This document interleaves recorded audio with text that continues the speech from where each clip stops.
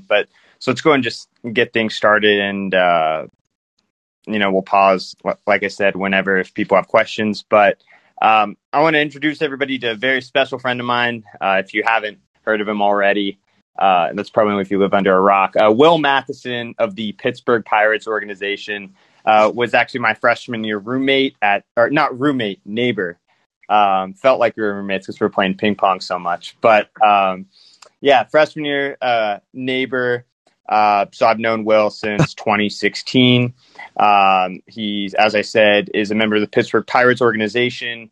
His senior season at Stanford, in 216 at-bats, he had 52 RBI, 12 home runs, and a .310 batting average, and then was drafted in the 6th round, 184th overall, and that's 6 out of 20 rounds for those NBA or NFL fans who aren't familiar with how many rounds there are. And obviously there was a COVID-shortened season in 2020, and so this past year he spent the majority of his time with the Pirates' high A affiliate, the Greensboro Grasshoppers.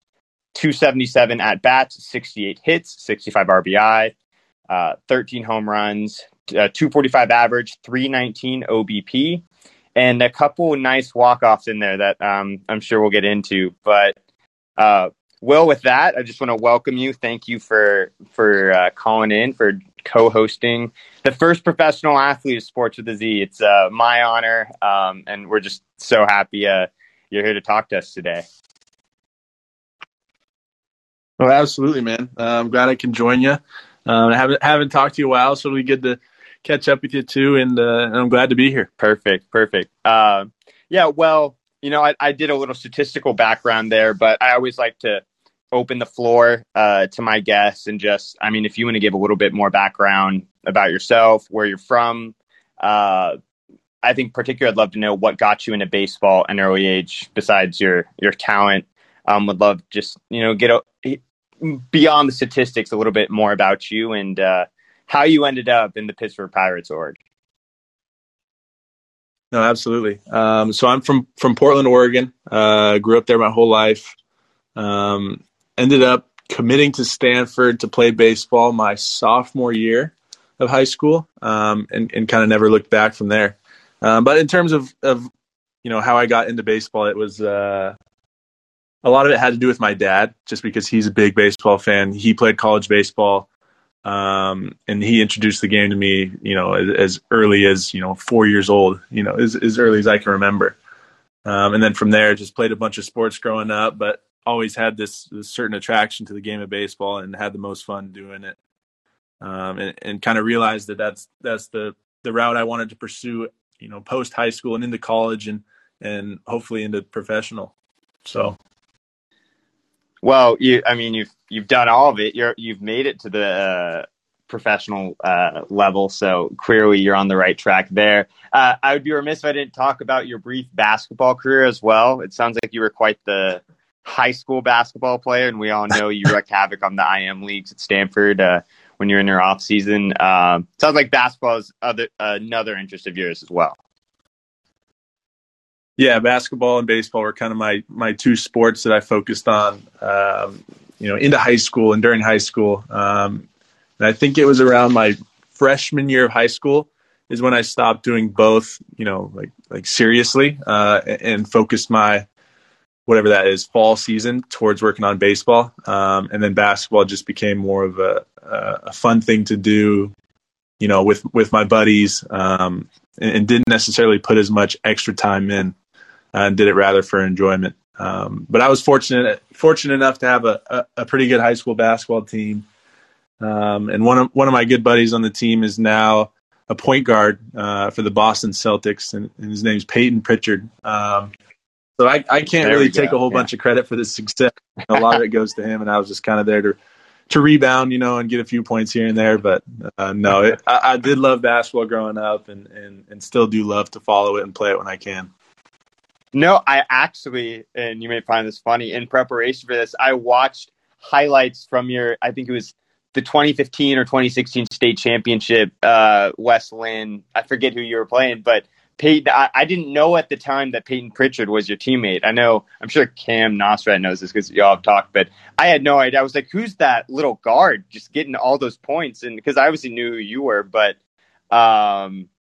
yeah, I'm curious, did Peyton play baseball and maybe you carried the load on that end, or was it just you helping him with basketball? No, he's a really good athlete, but he stopped playing baseball at an age before high school.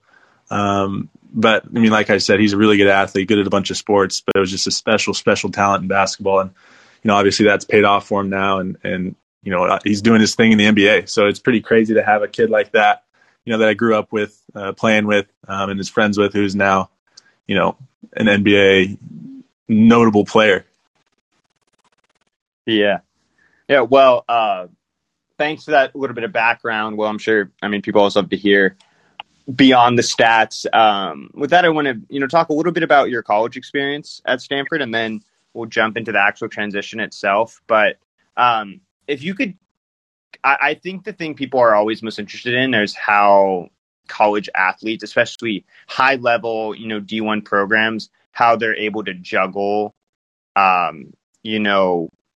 their academics with their high performance in sports. And if you could really talk about how, whether it was difficult, easy, what it was like trying to balance that. And you were obviously an MS&E major, which is quite the challenging major as well, and how you were able to stay focused on your sport so much so to where you ended up getting drafted in the top 6 rounds, while also still maintaining a performance in the classroom. Right. So it was definitely an adjustment period going from high school to college, because within the first week that, I stepped foot on campus, 4 times a week, we had to be in the weight room at 6 a.m. And that's just what it was for everyone on the baseball team. So you're waking up at 5:30 to get to the weight room. Then after weights, you got to get breakfast, then get to class. Then after your classes, you got homework. And then in between, homework and dinner, you have practice mixed in there, and then more homework, and then bed, and then right back to it the next day. So it's definitely an adjustment period in terms of how much, I had to do throughout the course of the day. But as soon as, you got into a routine, it just kind of came, part of your week, part of your, season, part of your, lifestyle at Stanford. And I knew going to Stanford that it wasn't going to be, easy academically. It's one of the main reasons why I chose it, because it's so challenging and so high class. But yeah, man, it was definitely an adjustment period and took a little bit to get used to. But, like I said, you get used to it, and you just kind of, immerse yourself in the grind. No, for sure. Appreciate that insight. One last question about the Stanford experience was, aside from, obviously there's the whole athletic commitment, from purely the student perspective, can you shed a little light on if there was anything in particular you think that applied to you that didn't apply to other students outside of the fact that you were an athlete? Like, is there any additional academic constraints because you were an athlete that, maybe the average college student, when they think about, an athlete probably has to count for this and that, people maybe aren't aware of that you also have to balance? A little bit. I mean, Stanford does a really good job with their athletes, in terms of accommodating. By that, I mean, like, if we had to travel for an away series and miss 2 days of class, our professors were usually really cool about it and would get us the material early if we needed it, or make exceptions if we weren't going to be able to be there for an important lecture. And I think that's one of the great things about Stanford is they do a really good job of that. But in terms of like extra help, that you think that sometimes athletes may get with tutoring, or study hall, we really didn't get a whole lot at Stanford. And I know it may be different at other schools, but I honestly felt like I was in the same boat as a lot of the other students in that, I had to do the same work. I had to show up to the same classes. I had to do the homeworks on my own, like without really any extra tutoring help. that was, exclusive to me, right? If everyone could go to office hours or whatever it may be, everyone had that opportunity. But I also had to go to practice for 20 plus hours a week and make it to class and get my homework assignments in. So, I mean, like I said, man, it was a grind at times, but I wouldn't trade that experience for the world. And I'm really thankful that I had that experience. You're giving me flashbacks to Econ 1 and us, doing those online. We took Econ 1 together, right? Yeah. We did, right? And us like doing those online quizzes. And I remember you'd be coming back from practice and be like, Zach, how's the quiz? And then I remember just feeling bad for you because you were busting your ass in practice and then you have to come back and do the same crap that I was having to put up with. But then in my free time, I was playing video games and you were hitting dingers. But that is, I'm sure not a lot of people probably know that about Stanford athletes. And so appreciate you sharing that. But with that in mind, I think that's a good way to, frame this conversation about transitioning from, college to the pros. And I want to start with draft day, obviously. That's, for those who are lucky enough to get drafted and talented enough, that's typically where the story starts. What was draft day like for you? I know you had obviously been talking to some teams. Did you have a pulse or sense of that you would go around the 6th round, maybe a little earlier, maybe a little later? What was that whole experience like for you? I know it's a little over a couple of years now, but could you just talk a little bit about that? Yeah. So the way the MLB draft works is that a bunch of the teams that are potentially interested in you meet with you a few months before the draft just to sit down, talk to you, get to know you, ask you some questions, and kind of get to know you as more of a human being rather than just what they see on the baseball field. And I'm sure that is the case with other professional drafts as well. But I did meet with the Pirates, and I knew that the Pirates were somewhat interested in me. But there are a few other teams that are interested in me as well. And in terms of draft day, it's pretty hectic because the MLB draft is 3 different days. So the first day was just the first 2 rounds. And I knew I wasn't really going to go in the first 2 rounds because I wasn't considered a top prospect in that sense. But still, the first day goes by and my name hasn't been called. And the next day is rounds 3 through 10. And I'm, really hoping that my name gets called that day. But then the 3rd round goes by, the 4th round goes by, the 5th round goes by, and my name's still not called. And it is pretty stressful, but, you can't really do anything about it. So you just kind of wait around by your phone. And the way it worked for me is I was actually playing catch with one of the other pitchers on the team because our season was still going. So we had to make sure our arms were ready for the upcoming week. And I had my phone in my pocket and, ended up getting a call from my agent. And he just said, "Hey, Will, the Pirates just called. They want to take you with their 6th round pick." He goes, "What do you think?" I'm like, "What do you mean? What do I think? Like, let's do it." So he's like, "Yeah, all right." So just to pause there, like what I know. Like, why would he ask? What do you think? Would you be able to say, no, I don't want to talk, or I don't want to go to the Pirates? Like, what were your options there if the Pirates say they want to take you? Yeah. So another thing with the MLB draft is the money is negotiable before the pick. So each pick in the draft has like an allotted what they call slot bonus, and sometimes a team wants to draft below their slot bonus or above their slot bonus, and they only have a certain amount of money. So say if they called and offered, less money than I was willing to take, then I could counter back and say no. And they would ask someone else, before their pick. So what I mean by my agent saying like, "What do you think?" He was like, "What do you think, with money wise and position wise?" And because I was a junior at the time too, so I had the option to go back to school for my senior year if it came to that. But when he said, "What do you think?" I was like, "That's just a no-brainer. Like, let's do it." Yeah. No, I mean that's great. Now, because you were a pitcher in college, And is that what they drafted you for, to be a pitcher? Or it sounds like you do a lot of stuff other than pitching as well.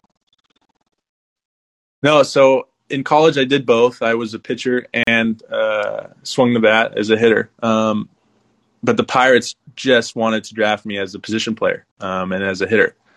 Got it. Which I kind of knew that the option of continuing to do both at the professional level probably wasn't very high. Just because in my mind, and I think a lot of scouts' minds, I was a more projectable hitter than I was pitcher. So when they called and wanted to draft, they wanted just to draft me for my bat, I guess you could say. Now, Will, is that common for?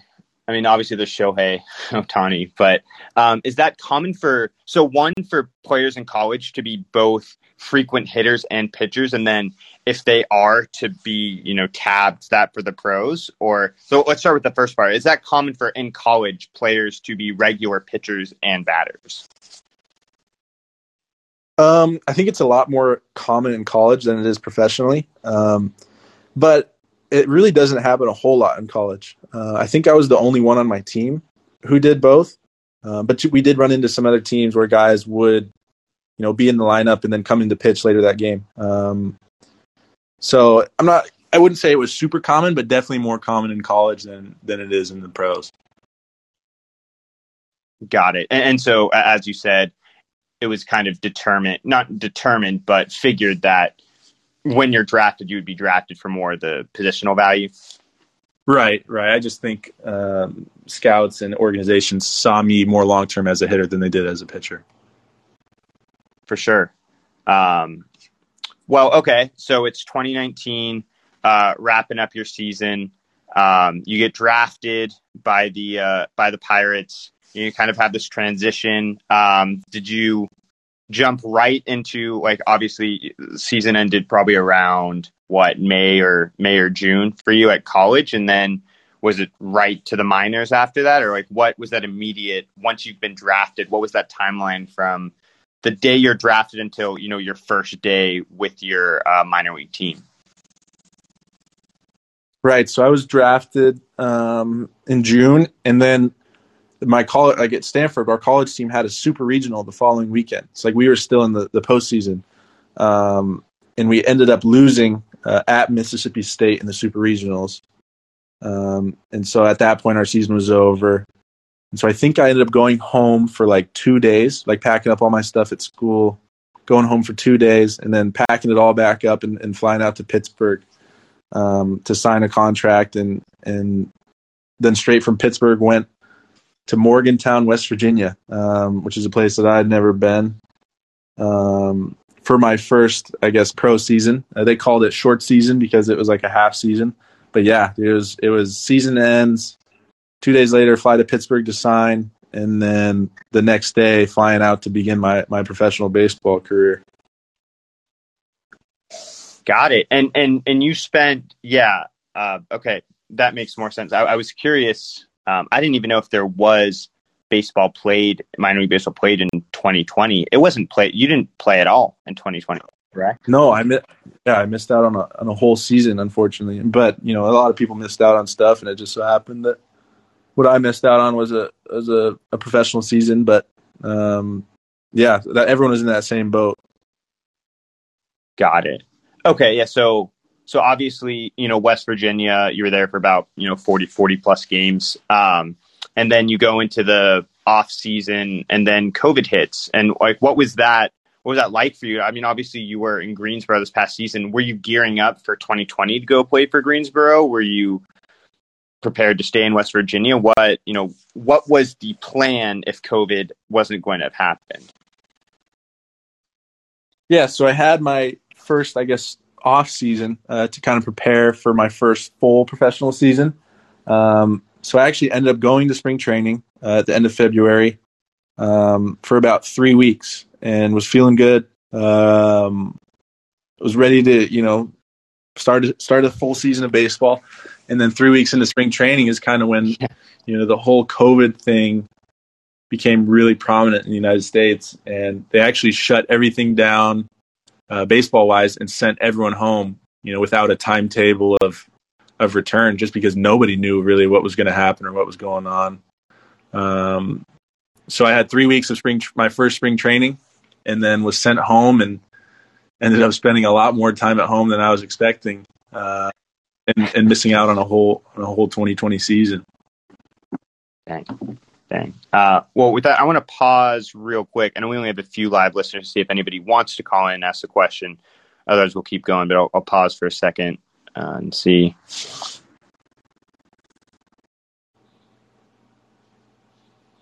All right, we can just keep it going here then. Oh, wait, we got Charlie. Hey, Charlie. Hey, guys. Hey, Will. I thought it was really interesting how the MLB draft, the offers are negotiable. Is there any other sport that does that you know of? I think it's negotiable in the NBA, but that's kind of like after you're picked, because I think they make their pick and then afterwards they negotiate contracts. And it's weird because the MLB is like one of the few sports where once you get drafted, you don't go straight to the league, right? You go to the minor leagues for however many years and try to work your way up. But yeah, a lot of times, like sometimes you'll even see guys get drafted by an MLB team and then they won't end up signing because they couldn't agree on a signing bonus number. And then those guys will either end up going back to college for another year,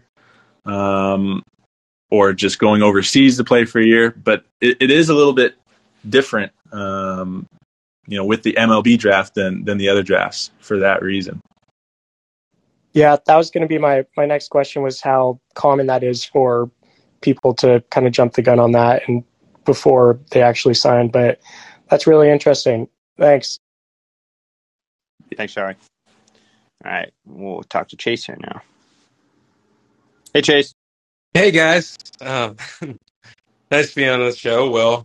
Awesome listening to some stories. I just wanted to know if you had a prediction for who's going to win the World Series this year. Just a fun little one. I don't know if you're riding the Dodgers. I'm an LA guy, so let me know.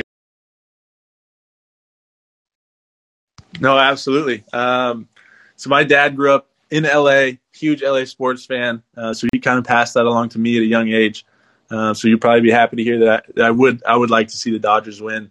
But it is kind of weird, being a part of a different organization and rooting for another one. But, in terms of, the teams left, I think it would be pretty cool to see the Dodgers win it again this year. Yeah, Will, are you even allowed to make that public that you want any team other than the Pittsburgh Pirates to win the World Series, regardless of their ability to? I guess this... Are you breaking any rules here by voicing your fandom? No, I don't think so. If the Pirates were in it, I'd be all in for the Pirates. Yeah. But because they're not, I think I have freedom to go whichever way I want. There we go. Chase, you got anything else for us? No. I'm just happy listening in. I think you guys, I could tell the stories from back in the Stanford days are pretty good. So I'll just let those keep rolling. Oh, yeah. I was, we obviously want to stick to script here, talk about baseball, but it is pretty crazy. I think so. Will and I have known each other for, I guess we're in 2021 now. So like over 5 years. And it is funny, whenever I was following the Grasshoppers and, the day Will was drafted, it's just so crazy. This is the same guy who would just beat the crap out of us in ping pong. Like Chase, Charlie, Ian, anybody else listening later. I was hoping Will would talk about this earlier. I was going to he's too humble of a guy. Will Matthiessen is the best ping pong player I have ever seen. And it is just, it is brutal playing against him. Will, I don't think I ever beat you, but I did. I don't. I think I would remember that if I did. But how'd you? Let's go off script here for a sec. Can you just tell us how you got so good at freaking ping pong? Like you were state champion in basketball. You were drafted by the freaking Pittsburgh Pirates. You're hitting walk-offs in high A ball, but you're this low key amazing ping pong player. Can you just tell us a little bit about that? How that ended up happening? No, I mean, I just grew up with the ping pong table in my garage. I had a ping pong table in my garage, and I don't do that. So I don't know, just playing with buddies when they'd come over, or playing against my dad or whoever it may be. I don't know. Maybe it's a little bit of the competitive side too. I hate to lose, so I think you got me once or twice though. I mean, there was definitely some guys in the dorm that got me a few times. Well, I think I got you once, and then you said rematch, and then you beat me 21-7. So I think that was pretty short lived. Chase, thank you for allowing me to go down memory lane here. It's I haven't played nearly as much ping pong since I probably in the time since I've left that freshman dorm. Will and I were in J row. The amount of ping pong I would play in 1 week there, I probably played total since I left. Will, I'm sure you probably made more time to keep up your ping pong, but I mean, what about you? Do you still get the occasional game in every now and then?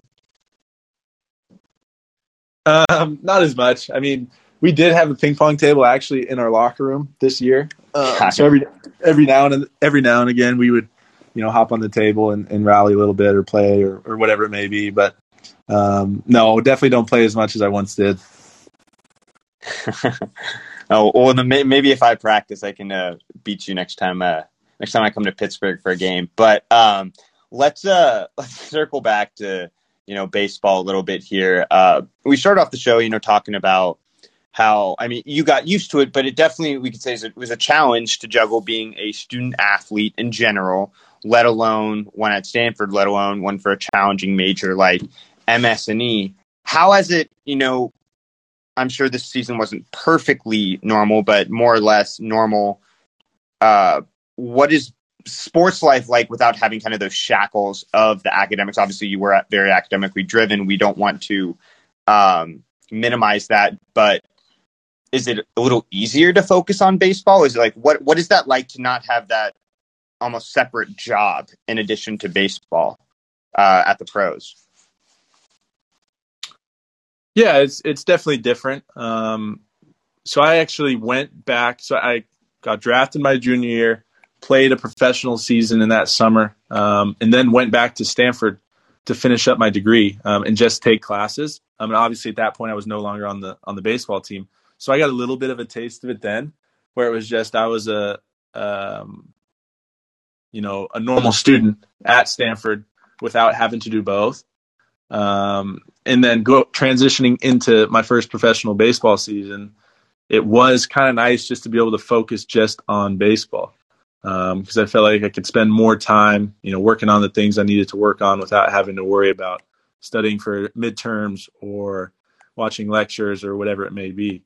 But then again, there's another part of it where school allowed me a way to get away from the game a little bit.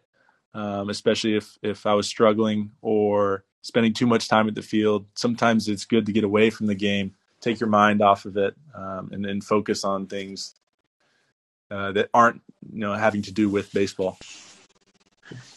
For sure. And you're alluding to it here a bit, but can you give us any insight into maybe something that was a little more challenging about the pros as opposed to college? Either it's something you expected, you anticipated, and ended up being that challenging, or something that, you got into your season and you were like, oh, wow, wasn't expecting this. This is pretty tough. If there's anything you could touch on there, that'd be great. Oh, absolutely. Pro baseball is, in a sense, it's grabbing the best players from college, the best players from high school, and the best players from Latin countries, such as like the Dominican, Venezuela, Colombia, and putting them all together. So I would just say the competition and the level of play was a lot higher than it was even at the Pac-12 school, in college. So that was definitely a big adjustment period, going from, being in college playing Pac-12 baseball. The step up was a lot bigger than I was anticipating, which led to some definite ups and downs within my first season, and some adjustment periods for sure. No, you said some stuff there that I'm sure some people were aware of and not so much, but appreciate you shedding light on that. As we near the end here, you obviously had a great, season with Greensboro. You had a couple great moments. I want to focus on one in particular and one game, and I hope you know where I'm coming at. But it was a game where you both were on the mound and ended the game at the plate. It was your, I believe, August 6th game against the Hickory Crawdads. Just to let everybody know, Will both played as a pitcher in that game and hit a walk-off grand slam. I think every kid grows up wanting to do that. Well, I'm just curious, could you give us a little bit of insight about what that game was like for you, what was going through your head, and how you ended up on the mound and also at bat, especially with now you saying you were more a positional player? Yeah, man, it was probably the craziest game I've ever been a part of. And I say that because it started as an off day for me, so I wasn't even playing in the game until the 11th inning when it was tied. We're in extra innings, and we didn't have any pitchers left. And my coach pulls me aside and he goes, "Hey, like, when's the last time you pitched?" And I go, "Well, I pitched in college." And he goes, "Can you go in and pitch for us? We don't have anyone left." And I was like, "Yeah, come on, I can go in and pitch." So he goes, "All right, go get warm. Like, you're gonna have to go in." And so, and I haven't pitched off of a mound in like 2.5 years at this point. So I'm all hyped up and ready to go. And I get ready to come in the game, and my coach pulls me aside again. He goes, "Hey, like, you haven't pitched in 2.5 years. Be smart here. Like, don't get hurt. Like, we can't have you throwing the ball hard and like putting your arm at risk."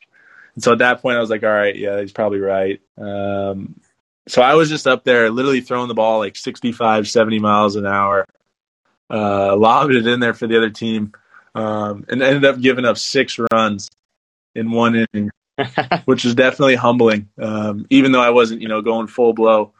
But and then just ended up, I think I was 8th in the order at that point. So we're down 6 runs. We end up scoring 3. There's 2 outs, and the guy in front of me walks to load the bases, and I'm just like, no way am I getting up to hit right now. Like, no expectations. I was supposed to be on the bench this whole game. I think I just went up there, without a plan necessarily, with a huge smile on my face, like, whatever happens, happens. And got to 2 strikes, and then ended up hitting the ball over the fence in right field, and just kind of went crazy, like, because it's literally something you like tell a story about, right? And I wasn't even supposed to be in that game, and then to have a moment like that after giving up 6 runs it was crazy, man. And wow, okay, that's so funny. So the last time you had pitched was at Stanford in 2019. Right. And then you had one other. Was it just the 2 walk-offs this year? I saw 2. You had one other one. Was a single. Did you have how many walk-offs did you have this year, Will? No, that was it. Just the home run, and then I had a walk-off single, I think, a little bit later in the season. But dude, I mean, just to have one walk-off, you feel fortunate, just because it's a moment you kind of dream of as a baseball player to win the game for your team and have the team come out and mob you and throw water all over you, and it's just a great time. That's great, man. Yeah, well, we're nearing the end here. Last thing I want to ask is just, how are you feeling? How's first full minor league season in the books? I know you just got back to Oregon. What's your mental state right now? I'm sure a lot of pro players could relate to you, and it'd be great to hear just like, what is your mental state right now? How are you feeling, and what are your plans for the off season?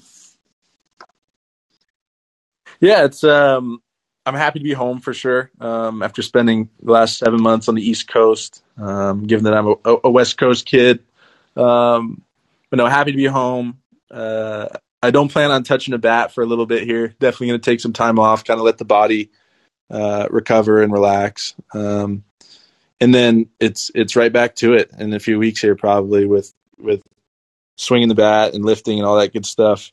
Because really, season's not that far away. Usually, we will report for spring training end of February, early March. So it's time to start getting prepared for another minor league full season and continuing to work my way up towards the ultimate goal. You'll be. Hopefully, it won't be too long before you'll still be in season in October. But Will, it was first just always great just catching up with you. I know we've been texting a lot, and you were encouraging me in my rec league softball game. So I know I always have you behind me on that. But it was great to just catch up and hear a little bit the life of a pro baseball player, and what a unique time to have started your career. But man, really appreciate it. I know everybody listening live has enjoyed this, and everybody who'll be listening later. But thanks, Will. Really appreciate it, man. Absolutely, man. I appreciate you reaching out, inviting me on the podcast, and I'm down in the Bay Area later this month. I'll definitely try to come see you. Perfect. We'll play some ping pong. Sounds appreciate good. It, Will.